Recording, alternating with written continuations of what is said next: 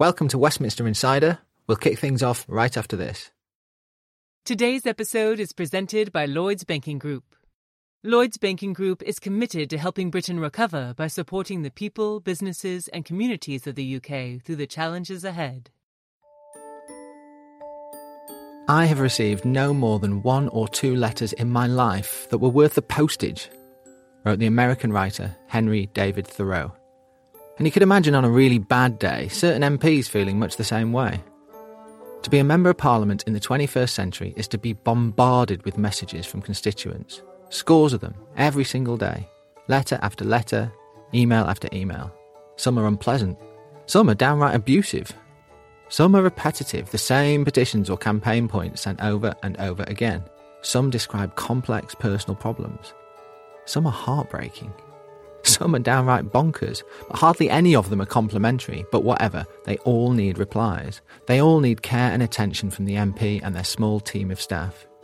And these endless letters and emails take up many, many hours of their time. Now I know, let's all hear the world's tiniest violin playing for our MPs as they earn 80-odd grand a year for the privilege of making our laws. Boo-hoo, our poor ruling classes having to interact with real humans. Fine, be as cynical as you like, but do bear with me here. Because today I'm going to tell you why the MP's postbag is in fact a vital part of our political life. A kind of social barometer offering a unique insight into what's really happening in parts of the country. And it's also a completely new phenomenon.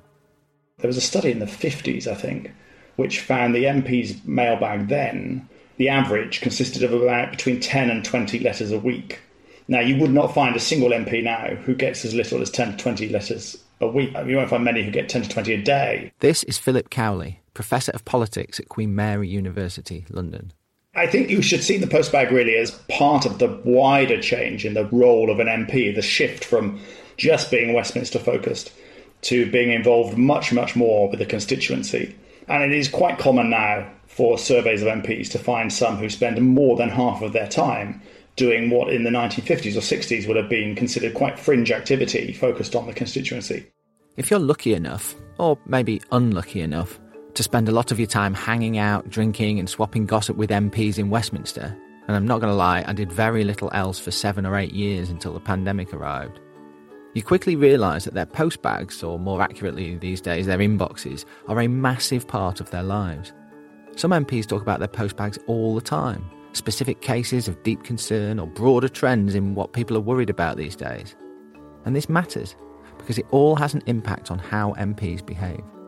The postbag can be an early warning sign, or in some cases a fairly late warning sign that something's going wrong and something needs to change. When you're getting a sustained level of correspondence on some issue, it's a good way of knowing how policy is actually functioning on the ground. It leads them to think that there may be a problem with the way the policy is working. And this obviously particularly affects, I think, government MPs, because by their very nature, on the whole, they tended to vote for a law, which maybe the opposition opposed anyway, at which point they start to approach the minister, the whip, and so on, and the pressure starts to build. This sort of internal pressure from their own backbench MPs can, in turn, force governments to change tack. It is quite literally democracy in action. And it also means the MPs themselves, dismissed by half the country as an out-of-touch London elite, are often anything but. They have a direct line to thousands of struggling people in their local areas, and they know plenty about the problems they face. One of the greatest myths in British politics is this idea that MPs now are an out-of-touch elite, whereas previously somehow they were really involved and in touch with what was going on in the real world. MPs today are probably more in touch with what's happening on the ground in their constituencies than MPs in this country have ever been. It's not just the postbag, it's the amount of time that MPs can spend on the constituency. None of that would have been true in the 1950s or 1960s, when it was very common for MPs only to go and visit the constituency half a dozen times a year, often having never lived there before they were selected. Now, that's not to say that things couldn't be better, and there are certainly some MPs who are out of touch. But I think probably by almost all criteria, they are more in touch today than they have ever been. So there's your shock headline for this week. MPs not out of touch after all. Well, OK, there's always the odd exception. Some attention. Can I ask you, how's the nappy changing going? Nanny does it brilliantly. Right. Okay. But honestly, for the most part, Phil Cowley is absolutely right. The best MPs are very much in touch, and believe it or not, they can actually teach the rest of us a thing or two about what's really going on in this country.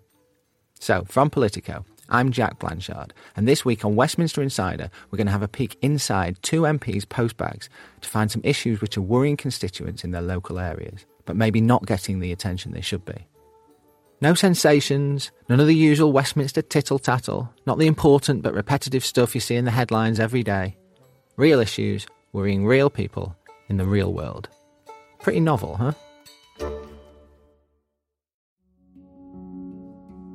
So I have a stupid confession to make. If you can remember about 1 million years ago, all the way back to late March, early April last year, there was this brief time when, to me, lockdown seemed, well, kind of fun. Now, don't come at me. Of course, the early stages of the pandemic were awful in so many ways. I stayed up through the nights reporting on every bleak development. It was stressful and intense. I had friends and colleagues who fell seriously ill. I was worried about my parents, about mates who worked in hospitals, mates who might lose their jobs. But the lockdown itself, the actual lockdown, those first few days and weeks when the sun was shining and we were all clapping for the NHS and making the same jokes about state-allocated exercise, yeah, I kind of enjoyed it. The novelty of it, the simplicity of it. I saw a lot less of Westminster and a lot more of my baby daughter. I cooked instead of commuting. We looked out for our neighbours, they did the same for us. I went to the park a lot. Almost a year on, there's a couple of things to say about that. First, it seems completely crazy to say any of that now, even to think it. The months have taken their toll on me and probably on you and on so many people we all know. We are all sick to death of this situation. And secondly, how ludicrously privileged to be able to say it, to ever have been able to say it. I can do my middle-class, white-collar job from my house. I'm blessed with a happy home life. I don't have a business or a livelihood under threat. My daughter's not meant to be in school yet. Many, many people could not say all of those things, or any of those things, in this pandemic.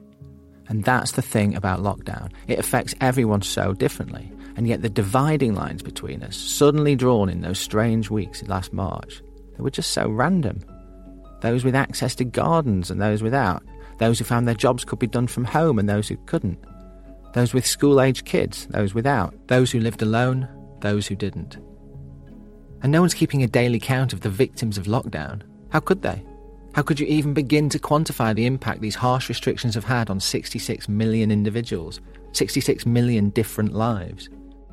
Due to the very nature of the crisis, so many of the victims of lockdown have been hidden from view, shut away in their homes, suffering in silence, anxious and scared. And stuck in our homes ourselves, the rest of us don't really know, not really, how our friends and our neighbours and our colleagues, our families are actually doing. MPs, however, the good ones anyway, the ones paying attention, have a glimpse behind that curtain. They have a window into at least some of their constituents' lives. And what they've seen, for the most part, is not good. Their mailbags have exploded in the past 12 months. Their own staff are buckling under the strain. I look at almost every email coming in, and then you wake up in the morning, there's another 100. This is the backbench Conservative MP, Robert Halfon. Literally overnight, because people are writing they can't sleep during the pandemic, and that's one thing I've found actually, is so many people are having sleeping troubles and struggling with their mental health. And these are serious emails. So, of course, you get your usual moans and groans, but you've got emails from people who've just got no money. You've got emails who are asking for help, who haven't had any response from some government agency or the council or whatever it is. And it's relentless. It's relentless. In some ways, Robert Halfon is what you might think of as a typical Tory MP. Born in Westminster, private school in North London, idolised Margaret Thatcher as a kid, spent years as a Tory party official before finally landing a seat. But in other ways, he really is not. He made his name in Parliament campaigning for families struggling with the cost of living, way before it was the issue of choice for so many Tory MPs. He's a proud trade unionist. He suffers from cerebral palsy.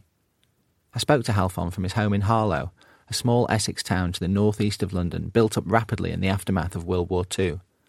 Like every MP, he's fiercely proud of his constituency. It has an unparalleled sculpture collection, he tells me, a brand new hospital, a good tech college. It's the birthplace of Bailey's Irish Cream, apparently. But there are serious problems too. In normal times, BC, before coronavirus, most of the emails I get are about either the cost of living or housing. There are thousands of people on the waiting list. Some of the town people live in beautiful housing, but in other parts of the town, the housing quality, to put it mildly, could be a lot better. And some people live in overcrowded accommodation, or they might be a single parent living in one or two rooms.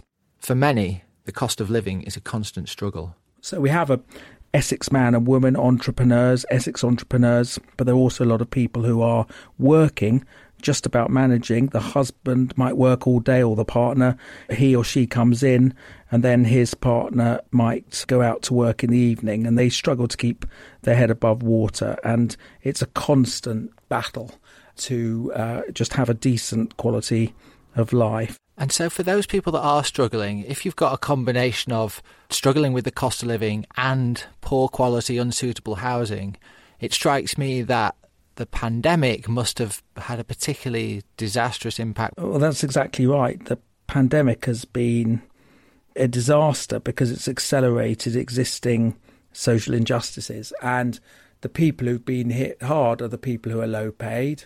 They've been out every day. I was just thinking of the refuse workers, week in, week out, picking up the stuff from the bins. I don't think there's been 1 week since the coronavirus that the bins haven't been collected, and yet they put their health at risk.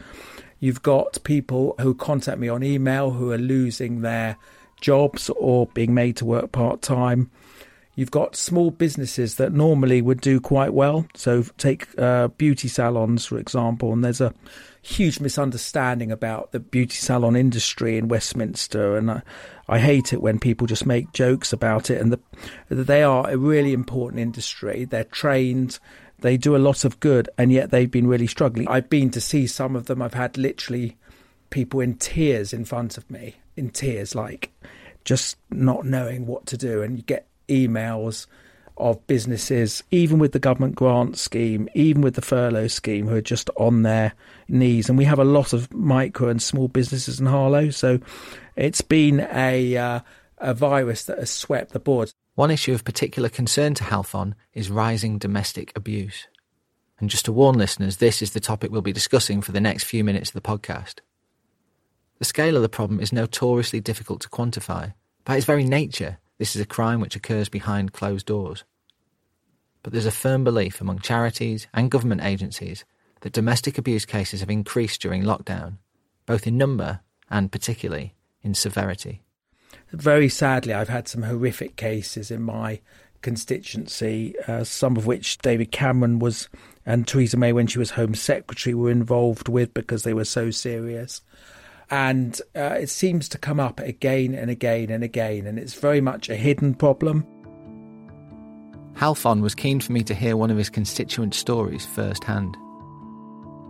For legal reasons, this is a difficult story for us to tell, which in fact is a big part of the problem here. The woman, let's call her Jane, says she suffered terribly at the hands of a former partner, and that this was then compounded by a subsequent treatment in Britain's closed and secretive family courts. Now, as a journalist, covering anything that happens in family courts is almost impossible. Laws dating back more than 60 years prevent reporters from telling the public really anything about what goes on inside these courtrooms. Nothing about the proceedings, nothing about the evidence given, nothing about the treatment or mistreatment of victims and witnesses, nothing about the outcomes. The idea is to protect children who so often get caught up in these situations, but the consequence is an almost total lack of scrutiny of how judges deal with any family case. We've had to anonymise Jane for the purposes of this interview, and given the legal restrictions, we can't get into precise detail about what happened to her. But even allowing for that, having spent some time in her company this week, I can tell you she makes an eloquent and powerful witness to the distressing treatment which too many victims receive in the family courts. Like most people in my situation, I think I first went into it very naively, believing that I was going to be protected by the system, and the opposite sort of happened. And like many people, I went through family court and suffered because of it and was re-traumatised from the abuse that I had suffered. Many of the procedures were not upheld correctly when they should have been. I started to make complaints to all sorts of entities and didn't get anywhere. So really getting in touch with my MP was kind of from desperation, I guess. I would imagine you're in a pretty vulnerable feeling state when you first went into it. Would you say the court experience made that worse rather than better then? Oh, absolutely. I think every step of the way. I don't think it's something that you ever get used to. It's so daunting and so frightening, and you just don't really know what to expect. And I was a litigant in person, so I had no legal aid in place and I had no legal representation. So I wasn't aware of my rights. And they certainly weren't very forthcoming in telling me and putting the correct procedures in place. How much of a struggle was that first challenge you had, which was just trying to get the legal aid? It sounds like that was really difficult. Yeah, it was. So legal aid works on a kind of merit scheme. So you have to prove that you financially can't afford it, which wasn't an issue. And you also have to prove that you were domestically abused, which then becomes slightly more difficult. They only take the word of healthcare professionals, for example, like a GP. But unfortunately, it's a completely unrealistic way of doing it because most people who are victims of domestic abuse simply don't go to their GP. And I had a list of other evidence, but they wouldn't accept it. And it became this back and forth, going to the police, ask for records, going to all sorts of people, I had witnesses and all of that, but I was just constantly battling to try and get legal aid, which I just couldn't get. And you're doing all of this basically on your own. You're not having anyone helping you as you're chasing around trying to gather this evidence together. Yeah, exactly. And also at the time, I was looking after a very young baby. I'd started to restudy and it was just really, really hard. And none of that is taken into consideration. There seems to be a real lack of humanity to victims when they're going through this and lack of support. And presumably your own, mental state can't be the best at that point either. I mean, it's just a very daunting experience. And the first few hearings are often the most important when you're going through a case like that. And if you don't know your legal rights, just basic legal rights, then obviously you're automatically at a disadvantage before you've even started. I went through the most important parts without legal representation, including the fact-finding. Wow, that must have been such a difficult experience. I can't even imagine being in court on my own like that. Yeah, and of course it's the worst thing because you're fighting for your own protection and you're fighting for your basic human rights. So it's a really emotional experience as well. Unsurprisingly, this young, vulnerable woman with no legal training or experience and precious little support from those present did not get the outcome she needed. Basic procedures to protect victims were not followed, she now realises, although at the time she had no idea even of her basic rights. To be honest, I think I was utterly bewildered and really shocked. I thought, well, we're in the UK, surely we are a progressive country. So I just couldn't believe that this was happening. I just couldn't believe it. And with the extensive knowledge that we have with domestic abuse. Her experience is far from rare. The impossibly tight reporting restrictions mean the family courts are practically invisible within the British legal system.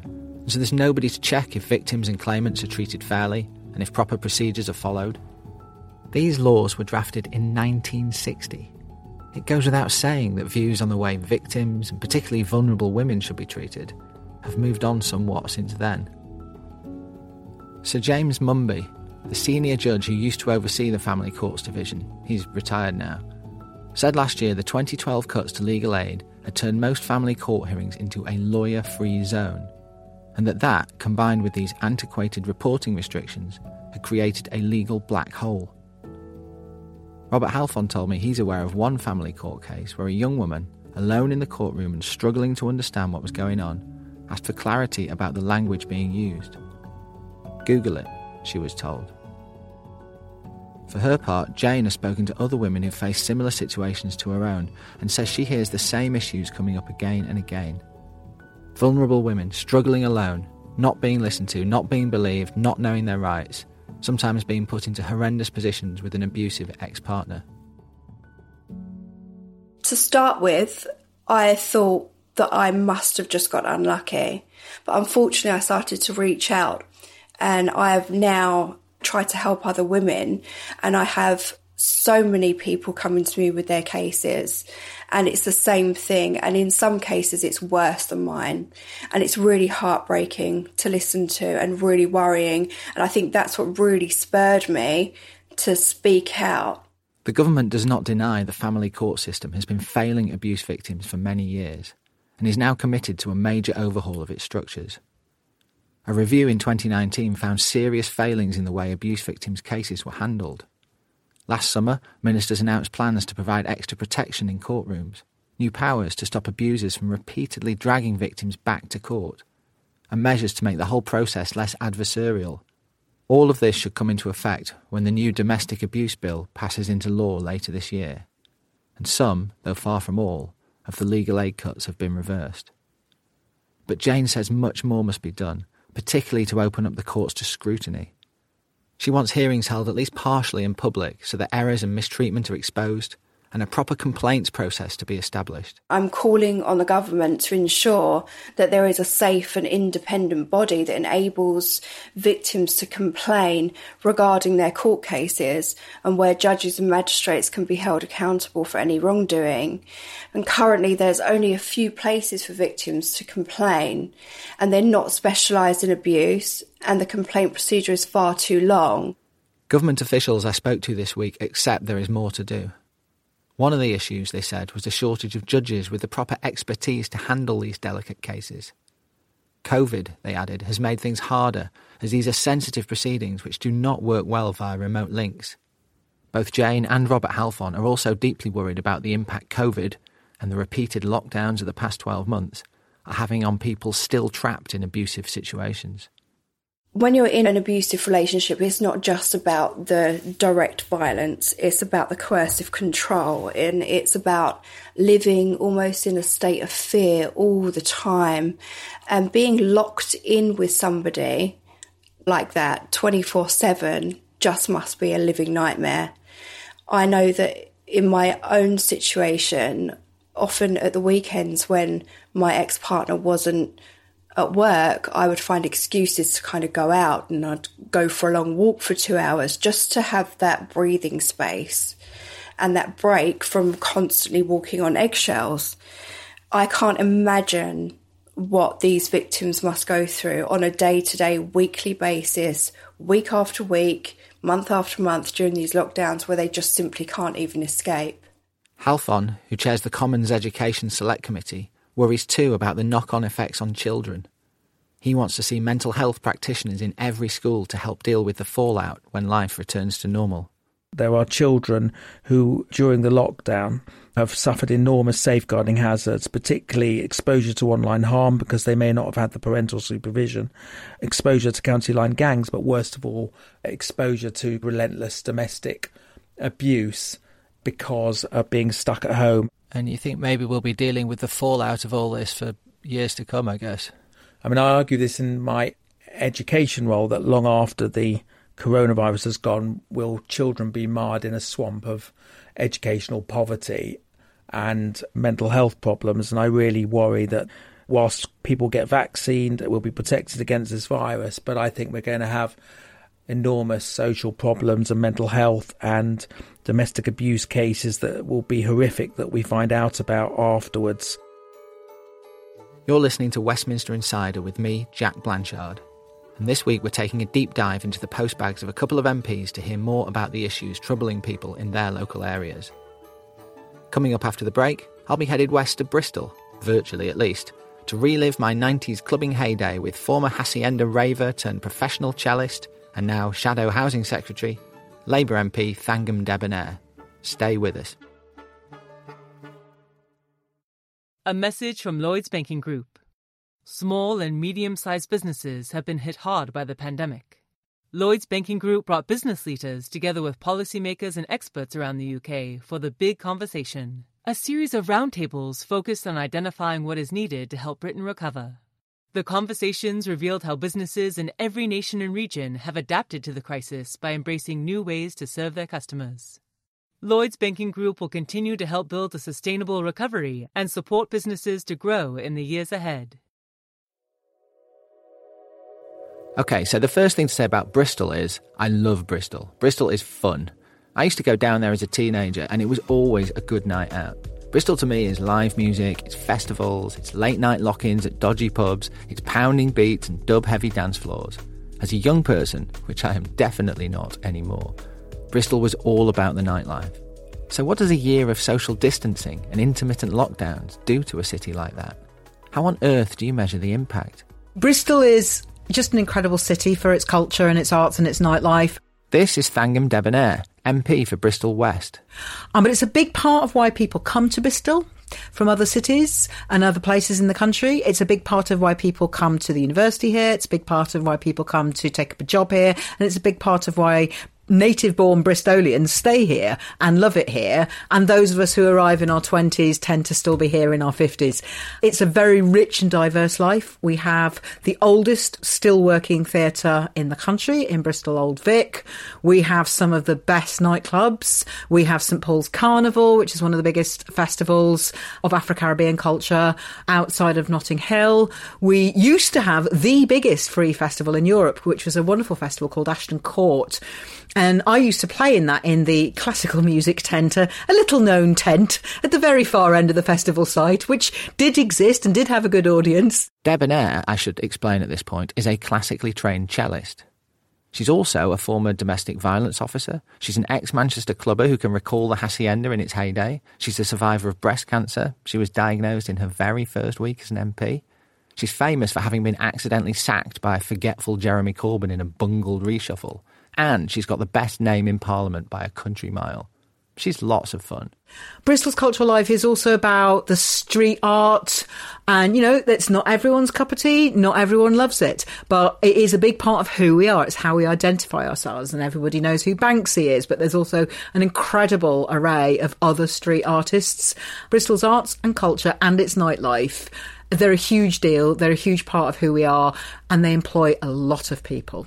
It's obviously such an integral part of the city's identity. I remember going out in Bristol in the 90s and all my memories are about late nights in the pubs and then onto the clubs, and there was just always stuff open and people in the streets. I mean, that is my memory of Bristol as a 90s kid. And I tried to think about the impact the last 12 months must have had on the city. Can you just give a flavour of what it's been like? I feel quite emotional, actually, when you ask me that, because it just means that our city isn't as it is. It isn't as it sees itself. So all of that stuff that you describe, whether or not you want to go from the pub to a nightclub, or you go to a classical music concert and then on to the pub afterwards, or you walk home through Bristol's just sort of fantastic street life, all of those things have just kind of come to a full stop. And it's not just that the cultural life and our enjoyment of it has come to a stop, which is pretty devastating, but all those amazing creative people who work in all of those jobs, people sometimes forget that that's actually people's livelihoods, and years of skill and training and craft have gone into that. There are creatives in our city who haven't been able to earn at all in the last year. And then you go on to the sort of supply industry. So we've got big festival companies here who run fantastic festivals, not just in Bristol, but across the country and beyond. And all of the event suppliers that go into supplying the bits and bobs, the tents and the bars and the this and the that, they're all dead as well. So there's a huge ecosystem that's really, really suffered. And then you come on to other parts. So, for instance, obviously the restaurants are shut at the moment. But, for instance, the taxi drivers in my patch, I have a lot of taxi drivers whose living depends on that whole nightlife, that whole ecosystem working. The people who are running takeaways. Yes, a lot of restaurants have repurposed themselves into takeaways. But without all that nightlife that you describe, without people coming home from a good night out, there's a lot of that business that's just not there. It just doesn't exist. Debonair put me in touch with Marty Burgess, a Bristol lawyer by day, but nightclub owner after dark. Marty owns Lakota, one of Bristol's oldest and best-known clubs. I can just about remember spending a hazy night in there many moons ago. Well, we've gone from having a thriving nighttime culture to where nothing happens.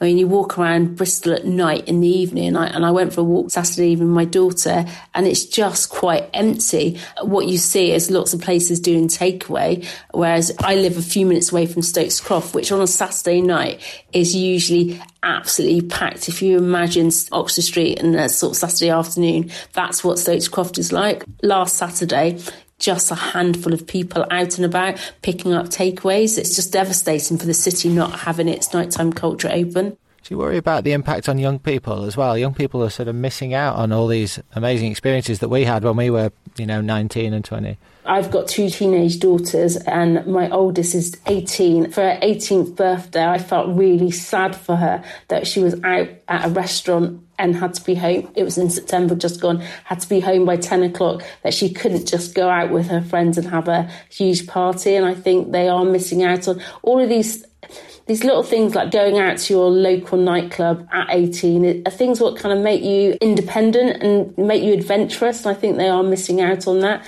I mean, they live in the city centre. They should be going to the Downs and getting drunk with their mates. I guess you have a fair bit of contact with some of the other nightclub owners and so on. How are people feeling, the people that run these businesses and put so much of their life into them? I think people are just feeling pretty scared. I mean, I'm in the fortunate position that we've been around for a long time and we own our venue. We don't have a landlord ringing us up every 5 minutes, desperate for the rent. But I know other people are in the position where they're having to have those tough conversations with those landlords and trying to get them to give them some space. And I just don't think everyone will survive. And also, people have got to keep your staff going. I mean, the furlough scheme is a good scheme in the sense that it's meant that we haven't had to make lots of people redundant. I mean, that's talking about employees, but they're, the suppliers and the artists are generally freelancers, and those are the people who are really struggling because there's just a dearth of work. There's no work. Without the bars and the clubs being open, the DJs have nowhere to play. I mean, there's only so many streams you can do over Mixcloud. They're artists. They want to be paid for their art. Thangham Debonair, who I should stress is a Labour shadow cabinet member, says the government has failed the creative sector badly. It does hurt me to know that there are so many gifted colleagues in the whole of the creative sector, as well as just brilliant people who run the most amazing nightclubs and bars where there's, bands playing, and that all those young musicians, all those young scene painters and lighting engineers and the whole ecosystem, as I said, they've all been robbed of a crucial year. And I think that everybody gets that there had to be lockdowns, or pretty much. Most people get that there were health reasons. But I think what I find very difficult to take is the feeling that government hasn't recognised that all these industries, they all lock together in such an intricate way. And if you pull them apart like this, without adequate support to keep them going when they literally can't perform, if you don't keep them going, they won't be there when we come back. And that will be absolutely heartbreaking because we're talking about £1 billion industry that adds billions of pounds each year in gross value added to the economy. We're talking about something that supports hundreds of thousands of jobs, and they're skilled jobs. And it breaks my heart, actually, that this government, in my view, has not helped keep them going, keep them alive, prop them up enough for them to still be standing when we reopen. And we're going to need them. So I think, like most people's view of the government's handling the pandemic, obviously they got a lot of things wrong last year. I think most people would say they broadly got the economic support packages about right. Are you saying there's an aspect to it here that they really didn't? Yeah, not for the creatives. I've seen some data somewhere that says that about a third of people who've been locked out from any support at all have been in the creative industries. And that's because most creative people have this really interesting mixture, which in good times is good and interesting, and in bad times has meant they're locked out of the schemes, mixture of self-employed and employment. And that what's tended to happen is that they've fallen between the self-employed scheme and the employed furlough scheme. They don't work in the sort of jobs where you can get furloughed. And they often work in the sort of mixture where some of your income is self-employed and some of it is employed but fixed term. So then that means that they can't actually get the support. That means that we've got creatives who have had nothing. Given where we are now, and we're all hoping that we're now about to start a final unlocking process due to the success of the vaccination programme, do you fear that the Bristol that eventually emerges from this past 12 or 18 months won't feel and look quite like the one that was there before? I don't think any of us are ever going to be the same again, are we? I feel like we could. I mean, some people have made the suggestion that this could be like the 20s and the jazz age, and we all go back and we're all dancing around and wearing pretty clothes and having a great time culturally. I hope so. I don't know. I wonder, because we've all internalised, haven't we, something about being in a crowd. And for the nightlife industry, part of what you go out for is the crowd, isn't it? It's, you know, you go to a nightclub, you don't go to a nightclub for the space. Let's face it. You know, you don't go for the atmospheric wall paintings, although they might add to the atmosphere. When you go early and there's not many people there, you do kind of feel like, well, where is everybody? So, no, you go for the crowd, you go for the atmosphere, you go for just the excitement. And will we feel the same way about that? I hope so. I hope when we're vaccinated, but it feels a bit distant at the moment. There's another potential profound change as well, which is the way people are working more from home, maybe feeling like they don't need to be in cities anymore. I wonder if city centres, are going to feel like very different places over the next few years as well. Yeah, but Jack, how many people do you know who are currently working from home who are going, oh, this is great, I never want to go out again? Virtually everyone I know is saying, I'm never going to refuse an invite for a night out ever again in my entire life.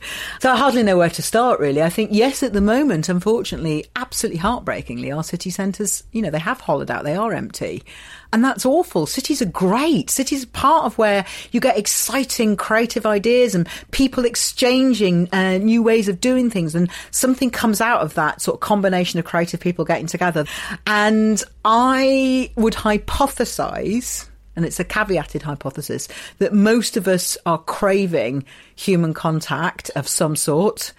And I would also hypothesise that probably most of us have internalised the hands, face, space message that's going to take a while.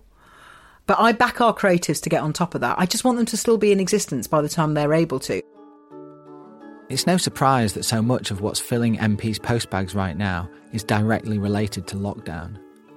But what these conversations can help draw out are some of the hidden victims beyond the day-to-day struggle which everyone is facing. Those trapped at home in abusive situations, those left in disastrous circumstances by the courts, the people behind the boarded-up nightclubs, the taxi drivers with empty cabs, the creatives who slip between the gaps of every government support scheme. We're going to return to MPs' postbags regularly over the months ahead, telling more stories from around the country as the next phases of the pandemic unfold. And who knows, by the summer we might even be interviewing happy pub landlords in bustling beer gardens, full of sun-drenched friends meeting up and clinking glasses for the first time in months. We can but dream.